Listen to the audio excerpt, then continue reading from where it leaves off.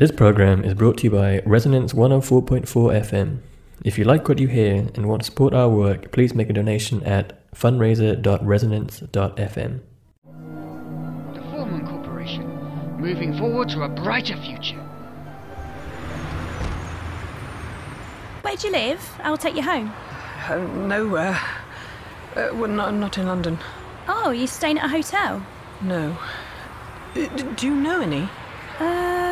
Well, I know this bloke who runs an apartment block. You could probably stay there for a bit. Have I got enough to rent an apartment somewhere? Oh, yeah, plenty. I need to get a car, too. You can buy my one if you want. Right. Could do with the extra money, actually. Yeah, you'll like this place my mate runs. All pretty posh, I think. Your type, isn't it? I'm not posh. No, of course not.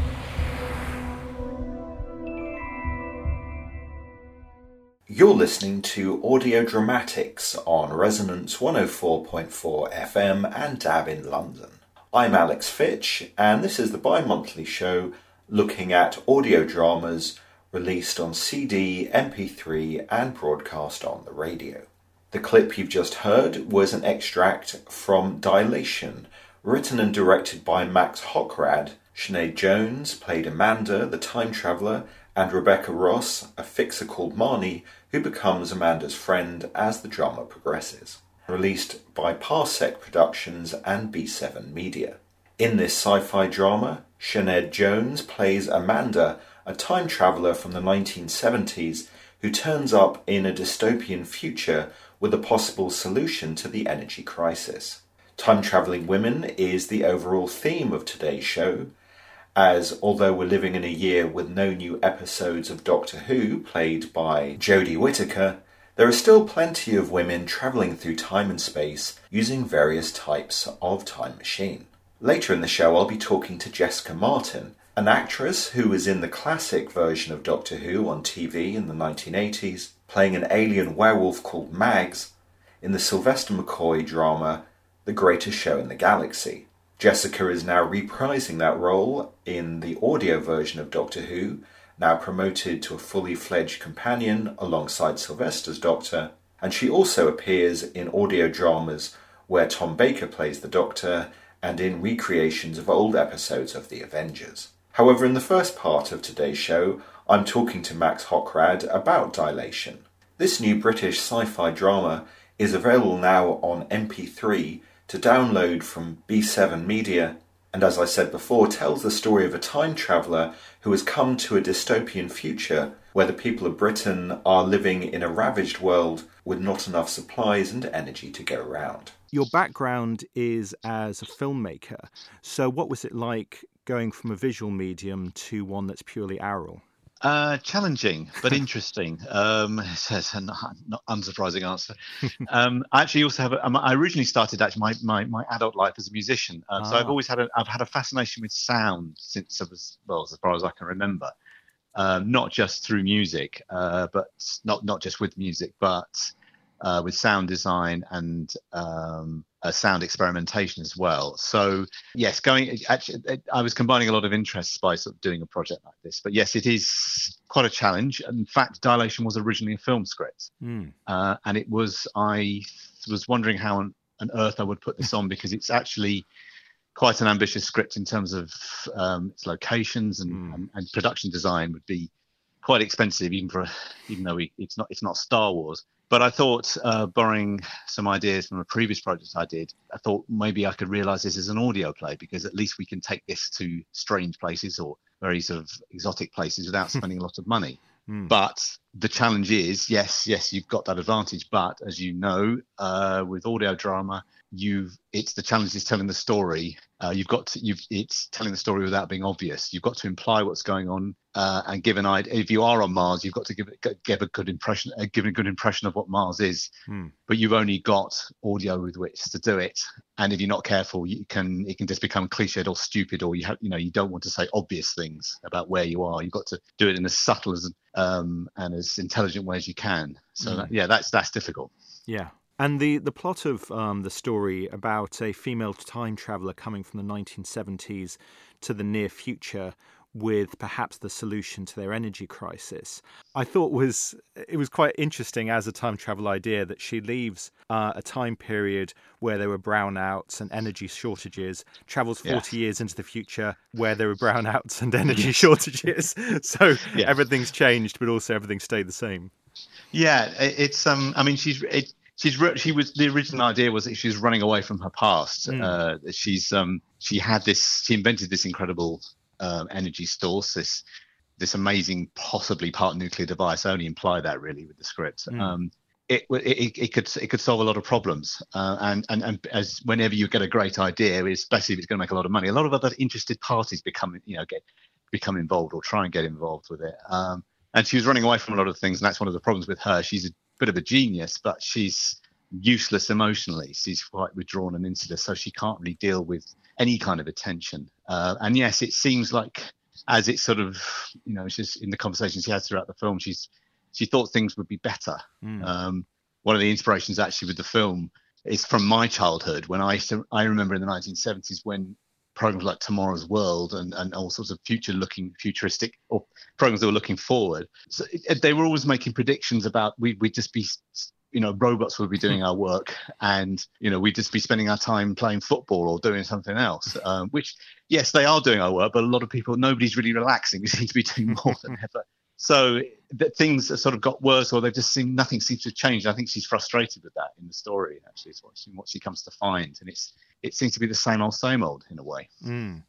I mean, I'm not suggesting that perhaps you're commenting on the politics of the days that we live in right now. But it does feel it does feel like a lot of the kind of, xenophobia and fear of change that was around in the 1970s has actually been regurgitated in the present day. So in some respects, we have, taken several steps backwards. Yeah, I think it has crept in. I didn't realize it, but I suppose with any kind of writing, what is going on around you, what you're watching on TV, what you're reading about, affects what you're writing. You can't live completely in a bubble. And what's going on politically at the moment did feed into the writing over the last few years when I was putting it together. And I suppose it's sort of a cynical view that I'm putting across, that things don't really change much. Despite all the technology. Yes, things are improving. Things are getting a little bit better, but we don't seem to change that much. And also, you can't. It's a world that sort of it seems to sort of regress sometimes, like you said. Well, and indeed, one of the reviews of Dilation compared it to Quatermass, and in particular, I guess that would be the Quatermass conclusion from '79, where it's actually now the near future and people are driving around in vans with kind of chicken wire over the windscreen to stop, people breaking it, while at the same time there is this return to primitivism in the countryside. And in your story, when she goes out to kind of visit people in the countryside, they've started worshipping people like Odin all over again. Yes. I have to be honest. There is an influence from that last film version of Quatermass. I watched that as I was pretty young when I saw that, but it is that I was influenced a lot by that sort of atmosphere. It's not as dystopian as that. I wasn't setting this out to be too bad a world, and it is intended to be an alternative version of what we are now, but in that 1984 way. It might be supposed to be a different sphere or a different environment, but actually it really is the environment. I am talking about what's going on, and the fact that people seem to be, maybe with the rise of sort of certain views, the sort of anti-vax movement and things like that, anti-vaccination movement, that people seem to be rejecting science and things that have been proven to work quite well. Not everybody, but as I would always say, it's always been there. Unfortunately, the people talk about the resurgence of racism and of anti-Semitism and things like that, and all sorts of things, and Islamophobia as well. It's always been there. It's never really gone away. It just seems to sort of, maybe certain things that are going on are giving people the courage to, gives them the right to start talking about these things bluntly, where we thought we got a little bit better than that. But I have borrowed some dystopian ideas and things like that. It's interesting that we're talking today on a day that on social media, thinking on the positive aspects of social media, NASA are sharing the first photograph of a black hole. That's right. Yeah. And the title of the piece, Dilation, time dilation is something that is kind of used as a sci-fi term to talk about the way that time changes as you approach a black hole. Yeah. But I guess there's also the double meaning of because your lead character is pregnant, that's something that she's kind of racing against to get all the things done she wants to get done before all of a sudden she has a miniature human to look after as well. Yes, I mean, it's just, I sort of pile it on for her, I suppose, really. She's not only has she sort of lost her boyfriend or doesn't know where he is, but then, she finds out she's carrying his child potentially. So, well, not potentially, it is his. I don't know who else it would be, really. She's not, she didn't have many relationships in her previous life. So it is just, yes, it's a good point, her life is dilating. That it always seems to be coming to a pinched point or something. And certainly what I wanted to do with this, with the dilation sort of exercise, it is, somebody actually asked me this earlier today, is it sort of in a different parallel world? It's not. It's like it's on the same timeline. She's just concertinaed, if that's the correct word, the timeline that she's on, and it's sort of fast forwarded her to see the result of what a lot of things she's involved with. She doesn't like to admit it, but she's helped cause a lot of the problems potentially that she sees. And it's just I was interested with this play with the script to discuss the psychological impact of time travel. That's a bit of an influence I got from Interstellar, because that, I think, was attempted. Probably not the first time, but it's an early attempt at looking at what it would be like to see time compressed in front of you. Your children in the lead character in that film, his children were getting older than him faster, and then he comes back and he meets his daughter who's about to. I think she's on her deathbed almost. Yeah. She's very old. So I was interested in that. So it's just how trying to, even though we have no idea what it's like, we may never find out what it's like, but just to look at what it would be like to sort of face your future fast forwarded for real, and see what it was like. And also just I was trying to as well with the what I call dilation lag sequences, the strange sort of episodes that she has, where it's probably to most viewers it sounds like she's having an out of body experience or similar.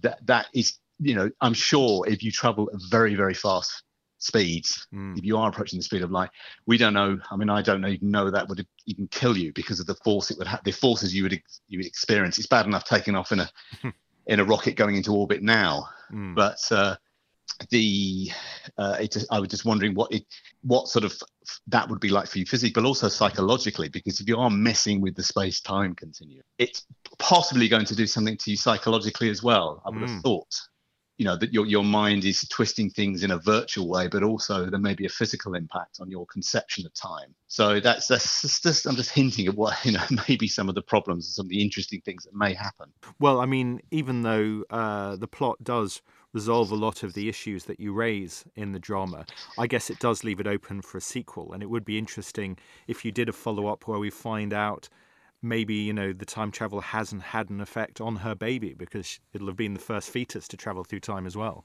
Absolutely. No, it does leave a lot of questions open. I actually think if we were to do Dilation 2 or whatever it would be called, it's probably actually Marnie's story as well, because I think we leave her with the keys to the system. She's got the power to maybe take back some control. So it would be interesting to see sort of where, what she can do. And then, but then, there's also possibilities for looking back at Amanda's history as well, seeing where she came from, some of the origins of the story. So yeah, and there is, the more I think about it, there are sort of interesting things you can do with looping time back and forwards and not reversing back in time. I don't allow that in anything I write, because that's not allowed under physics, as you probably know. Dilation is allowed under physics, although I don't know how we'll ever get to the speeds needed to do it. Although we do actually experience it every time you travel on a plane, but it's only you gain about a billionth of a second, I think. I don't know what the maths is, but it does happen. But yeah, not in a significant way. But I'm just interested in actually just the sort of the results of this. It's getting away from just a pure time travel adventure. It's really just, it was a vehicle really in a way for somebody just to sort of just to look at someone's experiences and seeing what actually happened if you were able to sort of fast forward, it's just, and I also am touching on a hopeful human themes of like the idea that you can never really run away from things, even if you have the most exotic way of doing it.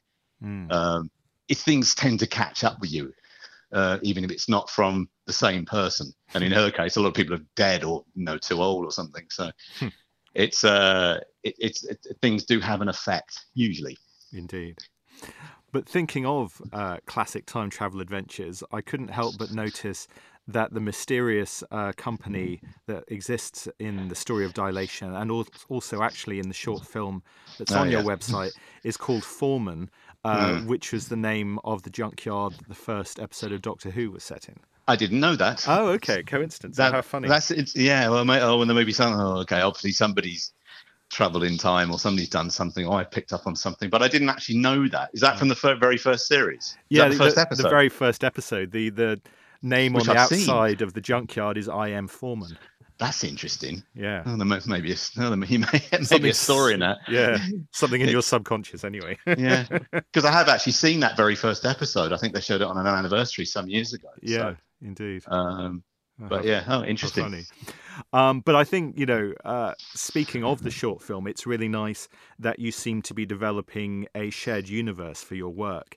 And in the short that is on your website, which is all about a young woman moving into an apartment where it seems like the low rent is too good to be true, it turns out that she's surrounded by screens that she can't turn off that are always trying to sell her things, which I guess, again, is kind of a satirical look at the world that we live in right now. Yeah, I mean, I always said, I did make that film a few years ago. It predates the Twitterverse that we live in and the amount of advertising that surrounds us. Yes, we did have computers and email then, but it was not the social media existed, but I think it was just limited to MSN and things like that. MSN network Messenger, wasn't it? Yeah, a little notepad thing, and other sort of primitive forms. But it was pre the sort of internet madness, I think, that we have now, and because it's also, I think the fact that broadband has been introduced is more widely available now, because it's before that had really been rolled out. So things weren't as fluid as online. People still had to use dial-up. I wasn't at that time, but a lot of people were still on dial-up in those days. I think, but not a lot of people had broadband. But it's funny, and I'm only saying, to be honest, I'm not a pioneer with this. People have been saying things like that for years. You can go back decades. People predicted this in science fiction books many years ago, that not going way back beyond Blade Runner, before Blade Runner and films like that, which sort of showed us this kind of crazy future surrounded by sort of moving billboards and it's the commercials that follow you down the street or something. So, but also that's a more satirical film, and I'm not against advertising. I was just at the time worried that things were going a little bit into overkill, which I suppose they have. And now we have the algorithmic world, I guess, where you're being followed by your shopping list, I suppose. Yeah. Well, worse still, people actually willingly invited into their homes. Have an Alexa in every room. Yeah. Where Amazon is always listening. Oh, I know, but it's funny that we've actually welcomed it. It's not even an intrusion that isn't unwanted. Well, I don't know if it's fortunately or unfortunately, having seen 2001 at quite an early age, and I'd never really trusted the computer, but I remember seeing I think it was, I don't know which one of the old Hollywood studios, whichever cartoon department did. I don't know if it was a Warner's one or an MGM one. It was one of their one-off cartoons. It didn't feature any famous characters like Tom and Jerry or something, or Elmer Fudd or something, or Bugs Bunny. I can't remember the studio that did it, but they had it probably won't seem funny at all now if I saw it, but it was the House of the Future. And I think it ended up ultimately, I seem to remember one of the final scenes of the house was lifted on a platform about 2 miles into the air with the owner stuck inside the house or something. It was just this was about 1959 or something, or 62. So yeah, it's, but you're right. It's people are seeing, and also I do worry actually that my personal worry is that sort of children now seem to young people, well, young adults as well, are seeing everything they do is going on a server somewhere. They're not living in domes and they have social lives. They do normal things, but everything is being recorded, which it's been predicted for many years. So I guess my little film is just trying to sort of looking at a little slice of that. But it is. You're right. It was. I was encouraged not to drop the Foreman name by a friend of mine. He thought it was quite funny. This strange maniacal sort of operation. Well, I think it's really nice actually to use that as a kind of world building exercise. That there may not be any other connections between your work, but if you just have this mysterious kind of futuristic organization in the background, it does suggest this malevolence that has crept into everyone's lives in different ways. Yeah, I think it's not an attack particularly. I think we're not going. This isn't a political discussion, but I think I think human beings need a certain amount of freedom, which certain political systems, without naming everything, does everything. All the dogmas, all the systems and ideals seem to, when they're in the most extreme form or most virulent form, place restrictions on people. But when you get something like capitalism, when you get corporations sort of taking, they do it, they're clever because they do it by stealth. It's like they're creating a monopoly by bribing us all. We're all victims to it really at one time or another. We buy things we probably don't need. And then it's like, and in this case, it's extreme. She has to, the only way she can get some peace and quiet is to just bloody buy everything. So it is a fear there. I have a sort of totalitarianism by bribery, because I think that is the old left wing fear that the companies, they claim to be operating in a free market, but then a lot of the larger companies seem to try and wipe out the opposition, so they're the only ones left. Which place they can just put all the prices up, and we have one option, which is the Foreman option. That's what seems to have happened. So again, I'm not a pioneer. This is an old, not even science fiction idea. It's an old political idea. So, but it is, it is a link, and there is also we took some influence from that little film and some other ideas and scripts around from that time to go into Dilation, which was we did run some of the same similar sort of commercials that run in Cost of Living, the little short film. Although we had to be careful because Dilation is more of a straight drama. We had to turn them down a bit because they are not always wacky, but they're intended to be a little bit outlandish. But we had to keep a bit of a lid on that post-production wise, because it's not as silly as Cost of Living is. No, indeed. And the other link between the two projects is that both have a female protagonist. Is that something that's important to you as a creator? The first, with Cost of Living, it just felt right. I was asked near the time, whether this was deliberate.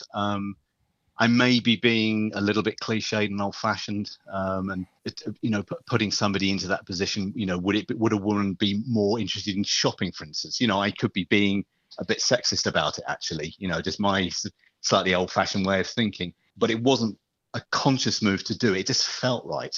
But maybe I could be pulled down for that. With Dilation, it was actually a suggestion of a friend of mine who just suggested flipping at least the main character, and that was more a response to sort of trying to sort of look at things in a different way. And I've tried to do it in as transparent a way as possible, because I'm not a woman. I don't know anything that's I have no idea what it is like to grow up and to exist as a woman. So how the hell would I know what it's like to feel, what it is to feel like one, or to sort of what the experiences feel like? I'd have to work with a co-writer for that. But I've tried to make it as transparent as possible. So it just happens to be a woman, and it's the same things, trying to put some femininity into what I do know, what I've picked up over the years, and trying to use some intelligence with it.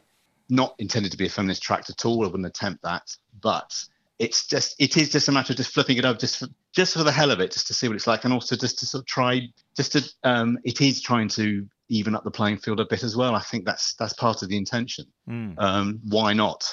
Why is it always? Because I probably would default, being of a certain age, to putting people into certain roles. But yes, it was a suggestion, and I thought, it'd be good to sort of just flip it up. But also, because I don't have any female knowledge really, it's just to make it as straightforward as possible and no difference. There's no, they don't paint their car pink with flowers on the, it's just no cliched feminine touches, just to make it just a couple. And it just happens, just a couple of mates, different sorts of personalities, but they find some kind of bond in the story and they help each other, and they just go on a little trip. And why can't it just be that? That's my feminist angle on it. Why can't it just be two women for a change? Well, and it does mean that you also pass the Bechdel test, because the two lead female characters do have conversations, and they're not about men. No. It's well, there is the boyfriend. I mean, sure, but not solely. No, I don't think Marnie's interested. But it's It is my little attempt at sort of evening the playing field and trying something different.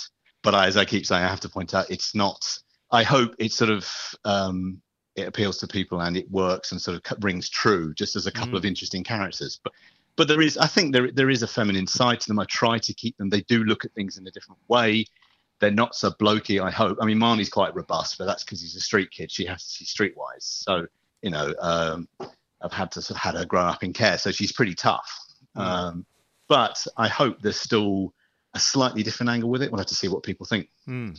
Well, and it also means that you kind of flip the scenario of Interstellar on its head, where in the lead character in that arrives in the future, his daughter is about to die of old age, while in this story, when your lead character arrives in the future, her unborn child will never meet its father because he's just died of old age.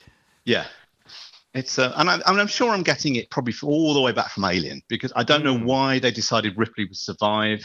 You know, it's funny for a director like Ridley Scott, who's now, I think he's 80 now or something, or more than that, but he's 82, I think. He's been accused of all sorts of things over the years, of, you know, making propaganda films and films with dodgy politics or something. They actually did. I mean, even thinking of Thelma and Louise, but I don't know whose decision it was, whether it was Dan O'Bannon's decision to write the female hero to be the survivor. But I'm sure I'm picking up a little bit of that as well, just trying to sort of give somebody else a shot at sort of leading the charge, as it were. Yeah. Or some kind of charge. Charge somewhere. Confusing journey. So what's next for Parsec? More audio dramas, return to film, or a bit of both? I suppose ideally everything. It'd be nice. Yeah, I mean, it's people have asked, you know, would there be another review sort of suggested that there could be more from this universe, the Dilation universe. So yeah, there could be nice to pick up the trails of that if there's any interest in that, any appetite for that, to do that. I am trying to develop a script at the moment, something new, which could possibly be audio drama, which is to do, it's very undeveloped, so I'm not being evasive, I just don't know quite what it is yet, but it's some ideas circulating about somebody's controlling something to do with the solar system, so something quite crazy, but it's actually about maybe a journey to discovery of someone's abilities when people think she didn't have it. Again, it's focused around a woman again. I think I'm trying to sort of just continue some of the ideas. So it's my ideas about family and things and what people expect of different members of the family. And then so somebody's doing something and the family don't realize how bright she is and what she's actually capable of. So that's sort of, it's a little bit more emotionally based maybe. So that's some idea, and also to do with modern technology, just to see, you know, the way that people seem to be doing things and how it's used as a cover for things. So that's sort of going around.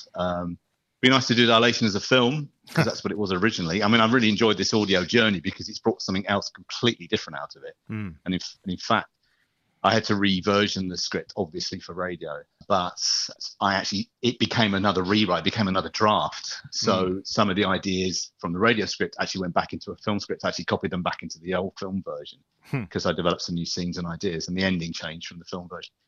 That would be nice, but it's a difficult one because I think it would be a fairly expensive project to do.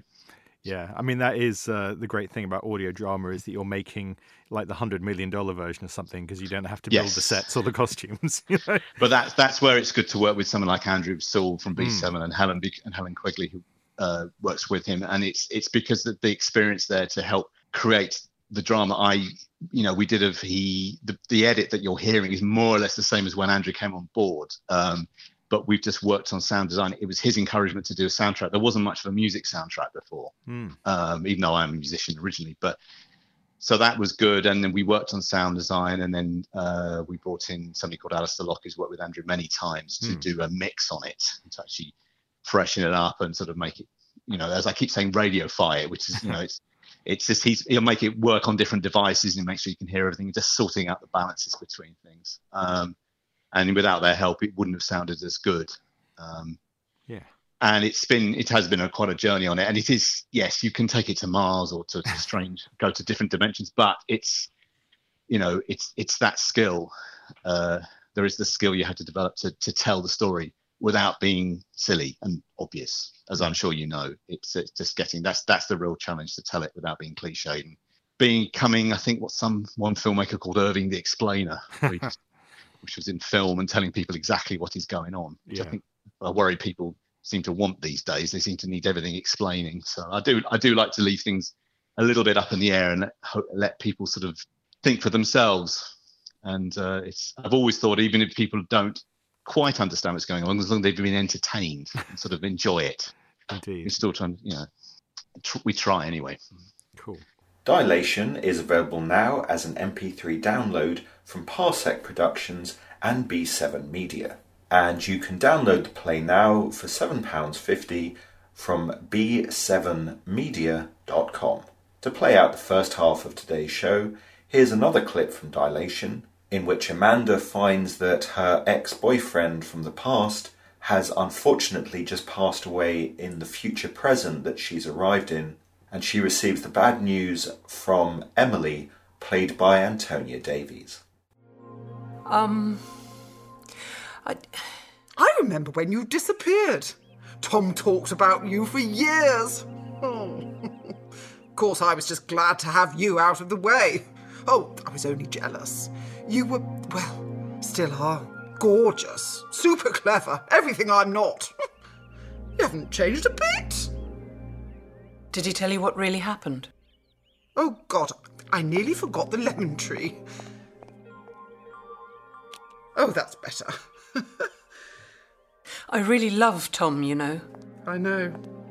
And he loved you. He can't have. He didn't follow me. My dad. You know how persuasive he could be. And anyway, he had your equipment smashed up, destroyed. What? He found out about it, your time travel thing. It is time travel, isn't it? He didn't tell me anything at the time, but anyway... How did he know about it, your father? Oh, that was Barclay.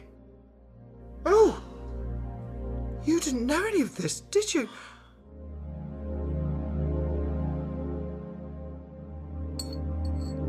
Nothing tea won't fix.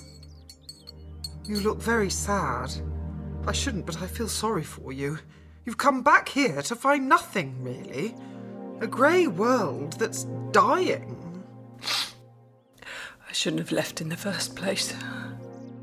In the second half of today's show, I'm talking to actress Jessica Martin about her various roles for Big Finish Productions, reprising the role of Mags, an alien werewolf she first played in the 1980s in the serial The Greatest Show in the Galaxy, now reunited with Sylvester McCoy's Doctor in a trilogy of 4-part stories released on CD and MP3 from this month onwards. Jessica has also appeared alongside Tom Baker's Doctor in a serial called Last of the Colophon, and to give you a flavour of these audio productions, here's Jessica's character, Deputy Surveyor Sutton, traversing an alien landscape with Tom Baker's Doctor and his companion Leela, played by Louise Jameson. Doctor, we are heading to the source of the radio transmission? Yes. It seems this planet isn't quite as dead as we first thought. Keep up, you two. Don't think you can sneak away by lagging behind. Deputy Sutton, you have a very suspicious nature. Has anyone ever told you that? One or two. I took it as a compliment. Why have you come to survey this planet? We're here to see if any of the worlds are suitable for colonisation, or if there's anything of economic value. You mean precious stones? Yeah. Won't be anything like that here, though. Whatever civilization was here before will have exhausted all the fossil fuels. How terribly inconsiderate of them. Does your family not mind you travelling out to the stars? My family? They abdicated any interest in my well-being when I was purchased by the consortium. So they do not care for you? They recouped their investment. What more could a family want? I hope to make the same investment myself one day. I'm talking to Jessica Martin, who, after a small number of years, is reprising the part of Mags the Werewolf, which was originally a character in The Greatest Show in the Galaxy in 1988. Yes. On TV in Doctor Who, and is now a part that is featuring in 12 episodes for Big Finish. You've previously been featured in A Big Finish, where you played a kind of feisty Liverpudlian matriarch who came across the Dr. Ace and Hex in their travels. It was called Signs and Wonders by Matt Fitton, who incidentally has written the first of our Mags-centric audio dramas. And the piece had Sylvester McCoy playing the Seventh Doctor, who, of course, I was Mags in his Seventh Doctor season. But I played an entirely different character, Reverend Janet Green, obviously a female vicar in the modern times, who comes across as being a very plausible character, but she has got a character that's elemental, alien, and wonderfully pertinent to having this Liverpudlian scenario. She's a water element of the Mersey, and that's all I'll say. You just have to get the series and find out more. Nice. And did that part come about because of your previous connections to Doctor Who? Were you looking to do more audio work and the stars aligned?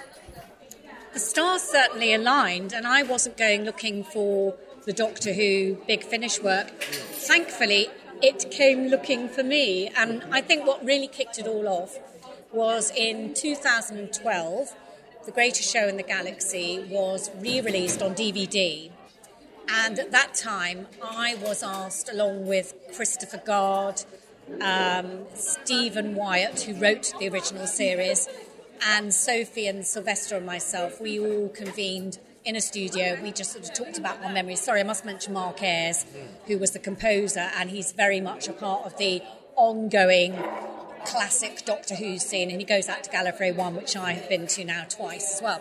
So we did that revival of the DVD, and at that time, it was probably about a year prior to me writing and illustrating my very first comic. And that's a subject I know is dear to your heart as well, Alex, because our paths are crossed in comic conventions. So I think I hadn't gone into the comic side, but there was a revival of interest in that particular storyline and the Seventh Doctor.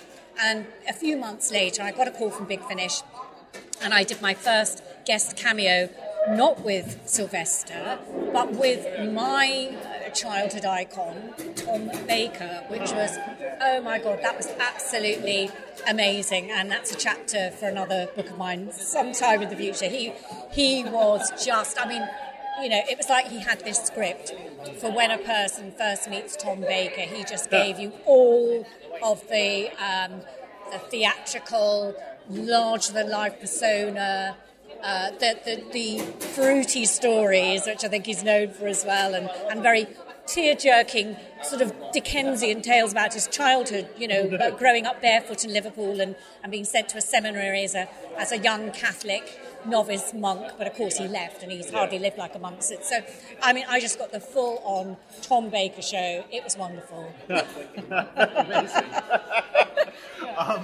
But, obviously, you have a background as an impressionist, so you can do a huge variety of voices. So what was it, I think, about your back catalogue that made Big Finish think you'd be great as a kind of feisty, Liverpudlian, mysterious, kind of matriarchal nun? Well, I think that was a direct prompt to do Mr. LeBlack, which I was known for back in the day, Okay. No, well, as you say, I was... first of all, known early in my career for my impressions, and I did impressions of both sort of well-known light-end personalities, and I also did people from the political world and the royals in spitting image. So, although nowadays it's ironic that that's kind of a whole chapter of my life that is kind of so far, that's even beyond Doctor Who, but when I did Doctor Who, I was at the height of my fame on television as an impressionist. I'll get on to the story of how I actually came into Doctor Who from the impressionist world in a minute. But it was my facility for, if you like, shape-shifting vocally that got me the part of Mags in the first instance for Doctor Who. And then, yes, Big Finish, it was kind of like a no-brainer. One, I was a Doctor Who alumni actress, plus I have the facility to do the different voices, etc. So I got that lovely cameo in Matt Fitton's drama. And then, as I mentioned, I did Last of the Colophon with Tom Baker. So that's 2 Doctor Who stories. And I was also asked to do a couple of characters. And I'm sorry, Big Finish, I can't even remember the names of the characters, but they were lovely sort of, 2-minute roles in The Avengers, which was another wonderful opportunity for me to do something that, I'd grown up watching on television. And I know the style of those kind of characters from your kind of mid-1960s dramas. So that was, a chance for me to do... What you're doing is it's heightened characterisation. They're not meant to be... We're not on Love Island now. We're back in the 60s in a cult series and people spoke in a certain way, and I was hoping that I could bring something of that to the party. Yeah. Well, before we started recording, you were saying that we seem to be living in an era where RP is now actually coming back into fashion. And obviously with those kind of classic Avengers episodes, that was kind of the norm. You'd get either a kind of RP or a Cockney gangster and not much in between. Yes, I know, and your Cockney gangster had a sort of a way of talking that's, you don't hear it down Essex now. It's, it's genuine Cockney, don't get me wrong, mate. It's not rather, but that's how they spoke. It was a kind of strange kind of a way, and if you're watching London Live, I think it is, or Talking Pictures, oh my goodness, Talking Pictures channel is just a gift for these long-lost black and white gems of the 50s and 60s. Yeah.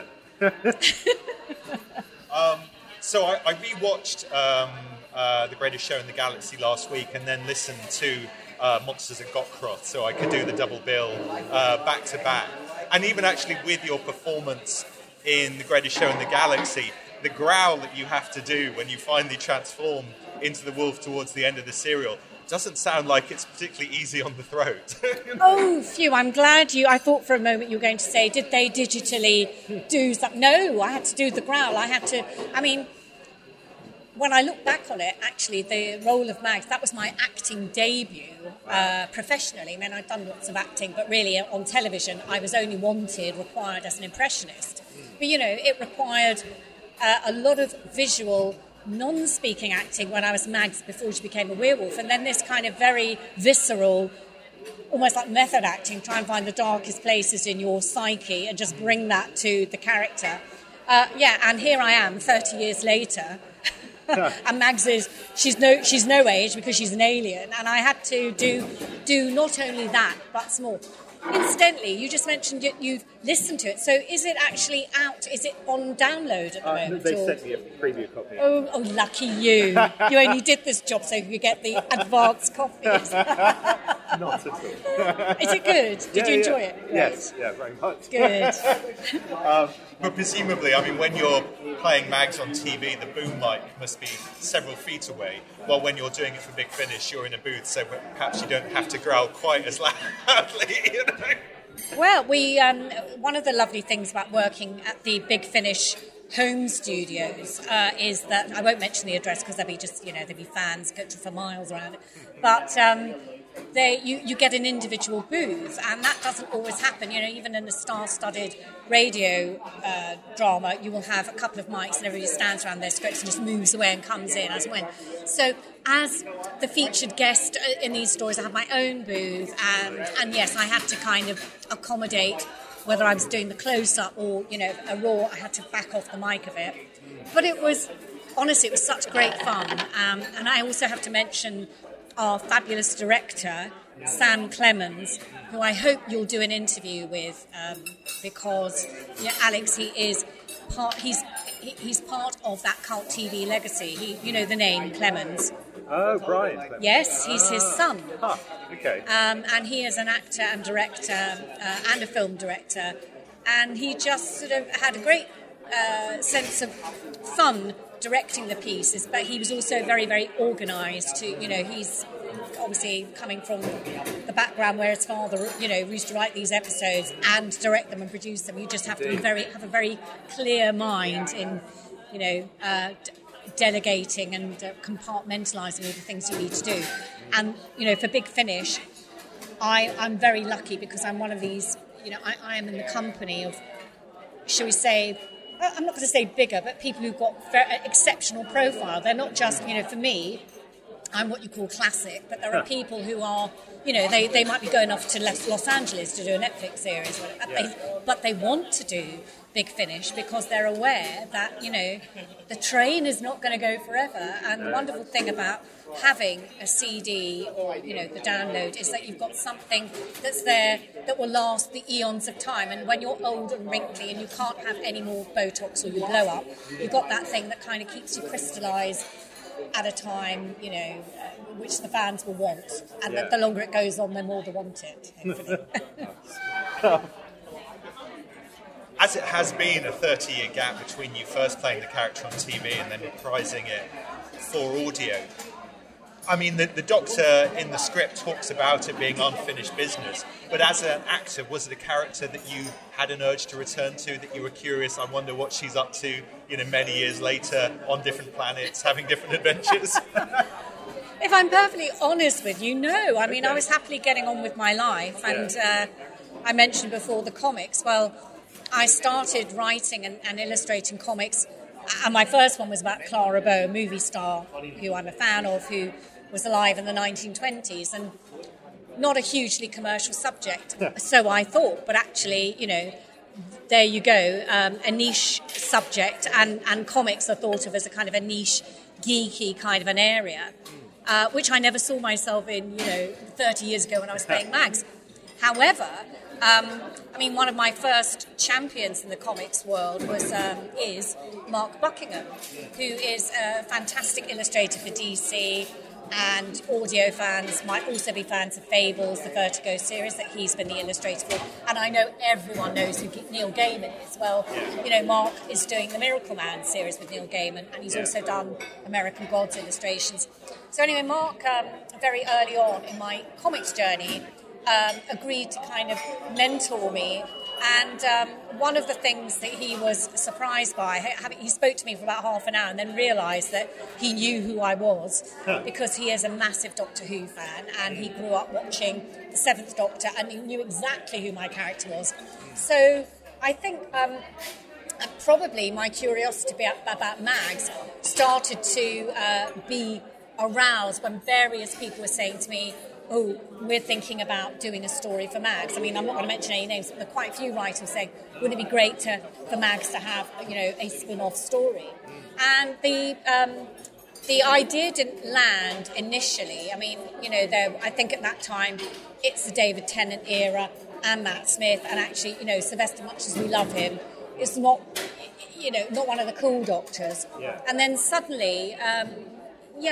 possibly with the revival of the DVDs coming out, etc. But, it was I was suddenly being asked to go along to Doctor Who conventions. And then I got an invitation to go to Gallifrey 1, the American convention, which I'd never been to. And the invite came about because there was a comic colorist called Charlie Kirchhoff, who works with Mark Buckingham, and I'd worked with him, who is also a massive Doctor Who fan, and said, have you ever come out to the convention here? No, I haven't. Okay, I'm going to recommend to Sean Lyon, who organises it, that you come out. So I got this invite, and actually I would say at the convention, that's about 3 years ago, that's when the interest in Mags was suddenly percolating, and I had Richard Dinnick, who's a Doctor Who writer. He's written a lot of the 13th Doctor series for Titan Comics. He said that he wanted to write a story for Mags, for Titan. Yeah. And Matt Fitton over at Big Finish said, we're thinking that we'd like to do, well, not just one, but 3 stories for Mags. Yeah. Keep it under your hat. So this is quite a long time ago, and I've been keeping this under my hat for so long. And then suddenly, last November 2018, I was called into the studio, and these finished dramas starring Mags, let's make no apology for that, they are featuring her, and she's the Doctor's companion. Well, I was absolutely blown away, because not only, I have 3 dramas written, they could be, who knows what they could be like, but it doesn't matter, because the fact they're done means somebody's going to want them because they're Doctor Who. But I have to tell you, and you will back me up on this, Alex, but they are fantastic, well-written dramas that kind of stand on their own. You don't have to know about the backstory. And I think that's really the litmus paper test for any brand, dramas or narratives that come out. You have to be able to enjoy them in their own right. You can't just kind of go into your geeky, insular world of, we know what we're talking about, because you want to be bringing new audiences in as well. Yeah. And I guess what's interesting about the new Mag stories is that while The Greatest Show in the Galaxy is kind of hard to pigeonhole in terms of genre, I guess surrealistic is actually probably the overall term. Yeah. These ones are more explicitly horror. That the first one, I think even the Doctor himself says, the mad scientist. She's a cross between Dr. Moreau and Dr. Frankenstein. And so it riffs on both of those stories. And then the upcoming ones, you get to return to Mags's home planet, which I think I've heard you describe is like a werewolf version of Game of Thrones. Yes. And then the third one is like a pastiche of an American werewolf in London. So I guess playing a werewolf character, there's almost an inevitability that in order to bring that character back, they were going to dip more into kind of the horror angle of that genre. Yes, the horror, but, we've kind of now grown up, haven't we? And it's not enough to have the Hammer horror, blood and gore thing and some scary, sinister-looking people. We want the psychological angle as well. And I think that's what we do get, you don't get goodies and baddies, you get these complex characters. And Mags is one of those as well. She has got the means, being not a vulpine, a lupine character, she could kill. And it's her choice as to where. But, human beings can kill, can't they? It's a choice that you make. So it's not always an easy choice. So we get these constant conflicts, and she manages her way or is helped through her way through one obstacle, and then there's something else that comes. You open another door, and oh my God, there's another load of horrible things coming at you. So I think that the genius of the three pieces is that they are, although as you say, they are broadly horror, but they're coming at different angles. The first one, Monsters of Gokroth, it's kind of the universal horror, the gothic thing. With Village of the Pitchforks. With the gothic thing that there's an intensity and a sadness.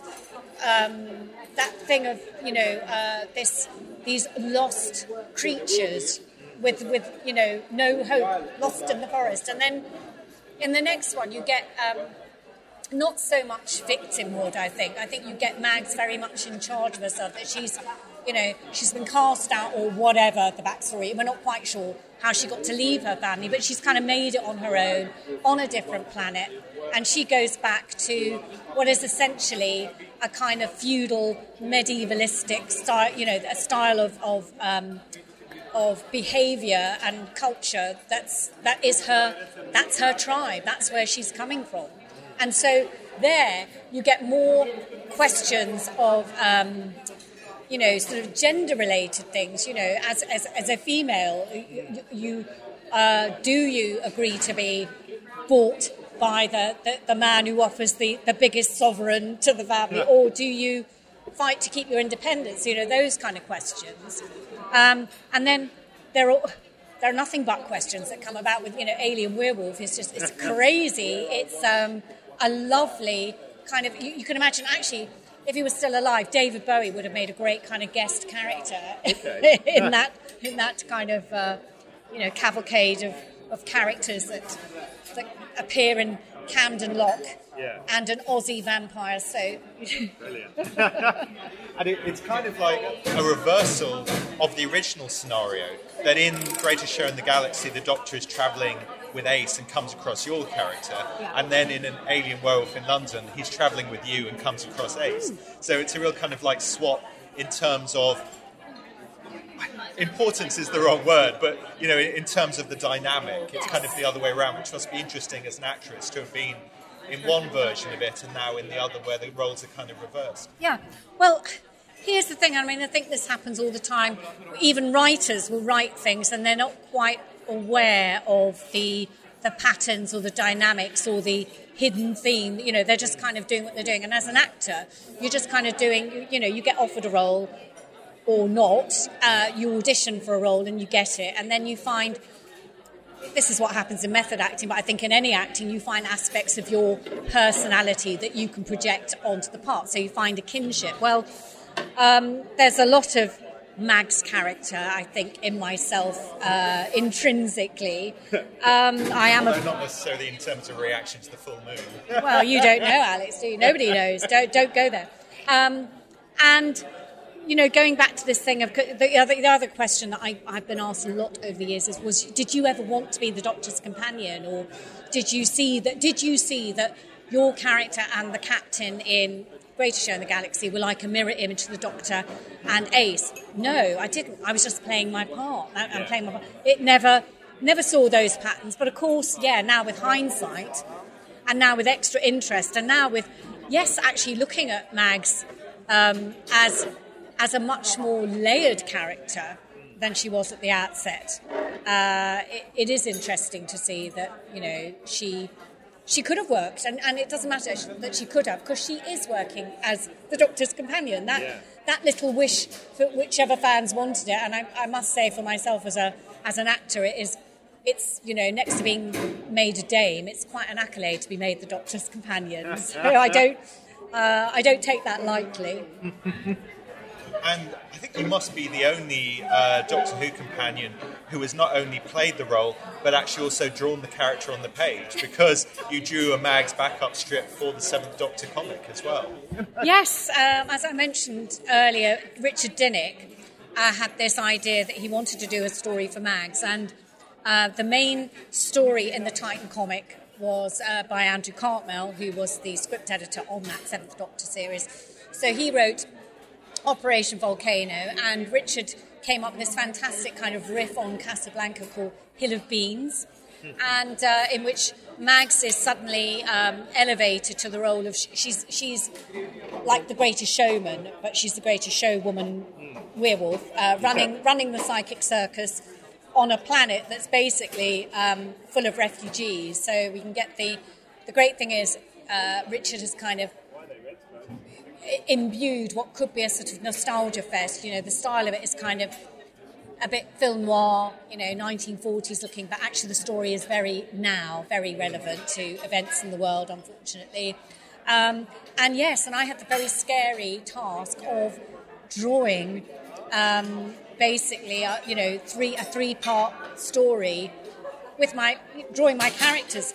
And in fact, drawing Sylvester wasn't a problem for me. It's like drawing all the other bits, you know, drawing invented planets and interiors and TARDISes. That was very, very challenging. But I think we pulled it off. Yeah. And kudos to Richard for. I mean, it's wonderful that people can have ideas and actually see them come to fruition. So. Do you see any kind of similarities, any kind of crossover between drawing a character on the page and performing them? You know, because obviously when you're drawing Mags on the page, you have to imagine yourself, you know, acting the role, and therefore you're drawing the emotions that you would have given if it was in front of a camera. And then obviously you're doing the same in front of a camera or in front of a microphone. Yes, indeed.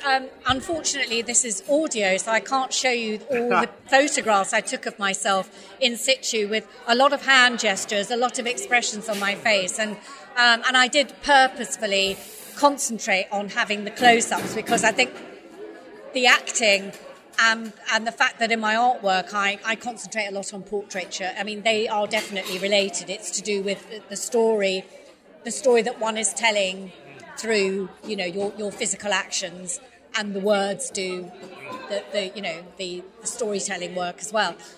So I was definitely doing that, and I was also suppose having to take on a role that is becoming more and more, shall we say, kind of familiar to me, which is like being an art director or film director, and choosing the shot that I want to have, because I don't have the luxury of having a moving camera.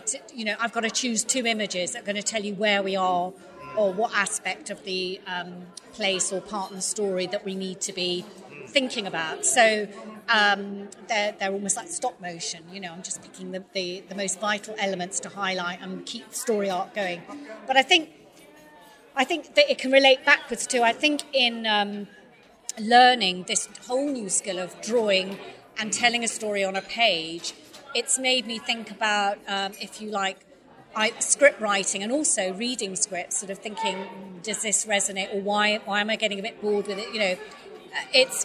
Comics are a wonderful way of focusing your attention span, and you do know whether or not you're just being given kind of fillers, boring, unnecessary things very quickly. So it's a wonderful tool in that regard. And also, in my acting, I've become a lot more excited about my acting because I can kind of, looking at it like a director, I'm kind of stepping outside of myself. So I can, I'm probably talking a load of rubbish, so because nobody knows, nobody can psychoanalyse themselves or be all things to all people. But I do think it's a very useful thing for anybody who's a creative to wear a different hat. If nothing else, it kind of takes you out of your this thing of, like, I call it the watched kettle never boils syndrome. That as a writer, you're waiting for an answer on your script or your book. As an actor, you're waiting for the part to arrive. I think as an instinctively creative person, which I think all people in the arts are, just try something. Who cares?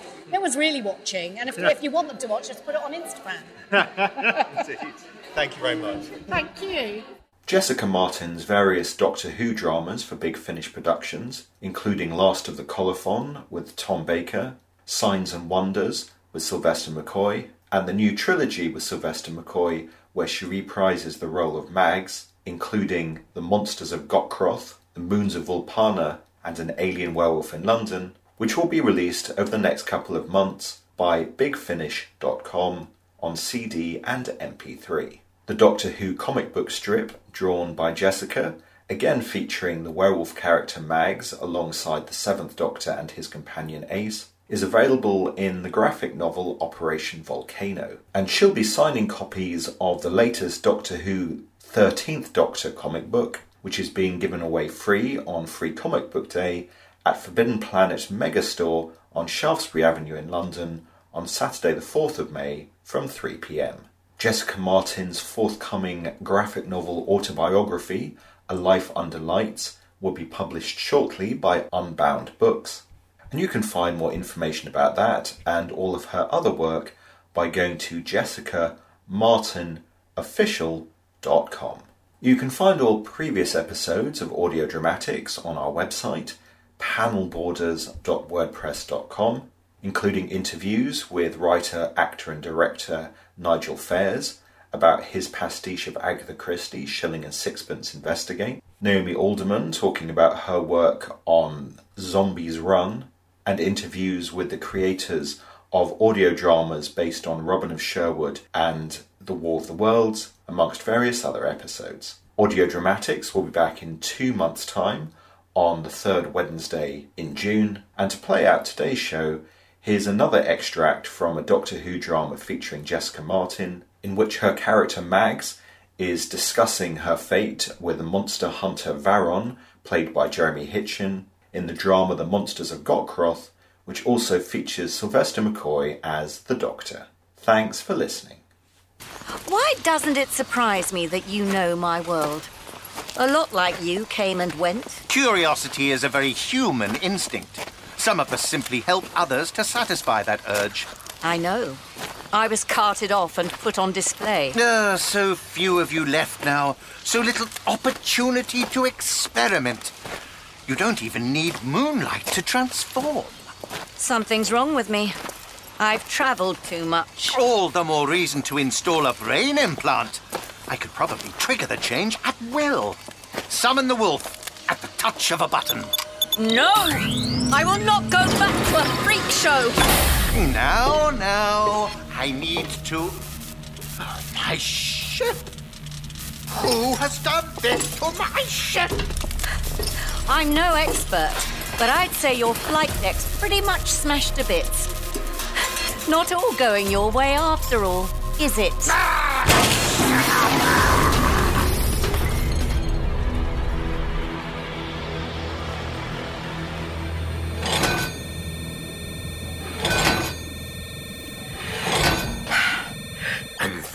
we go with the wonders of electromagnetism.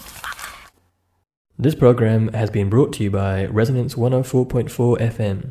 If you liked what you heard and want to support our work, please make a donation at fundraiser.resonance.fm.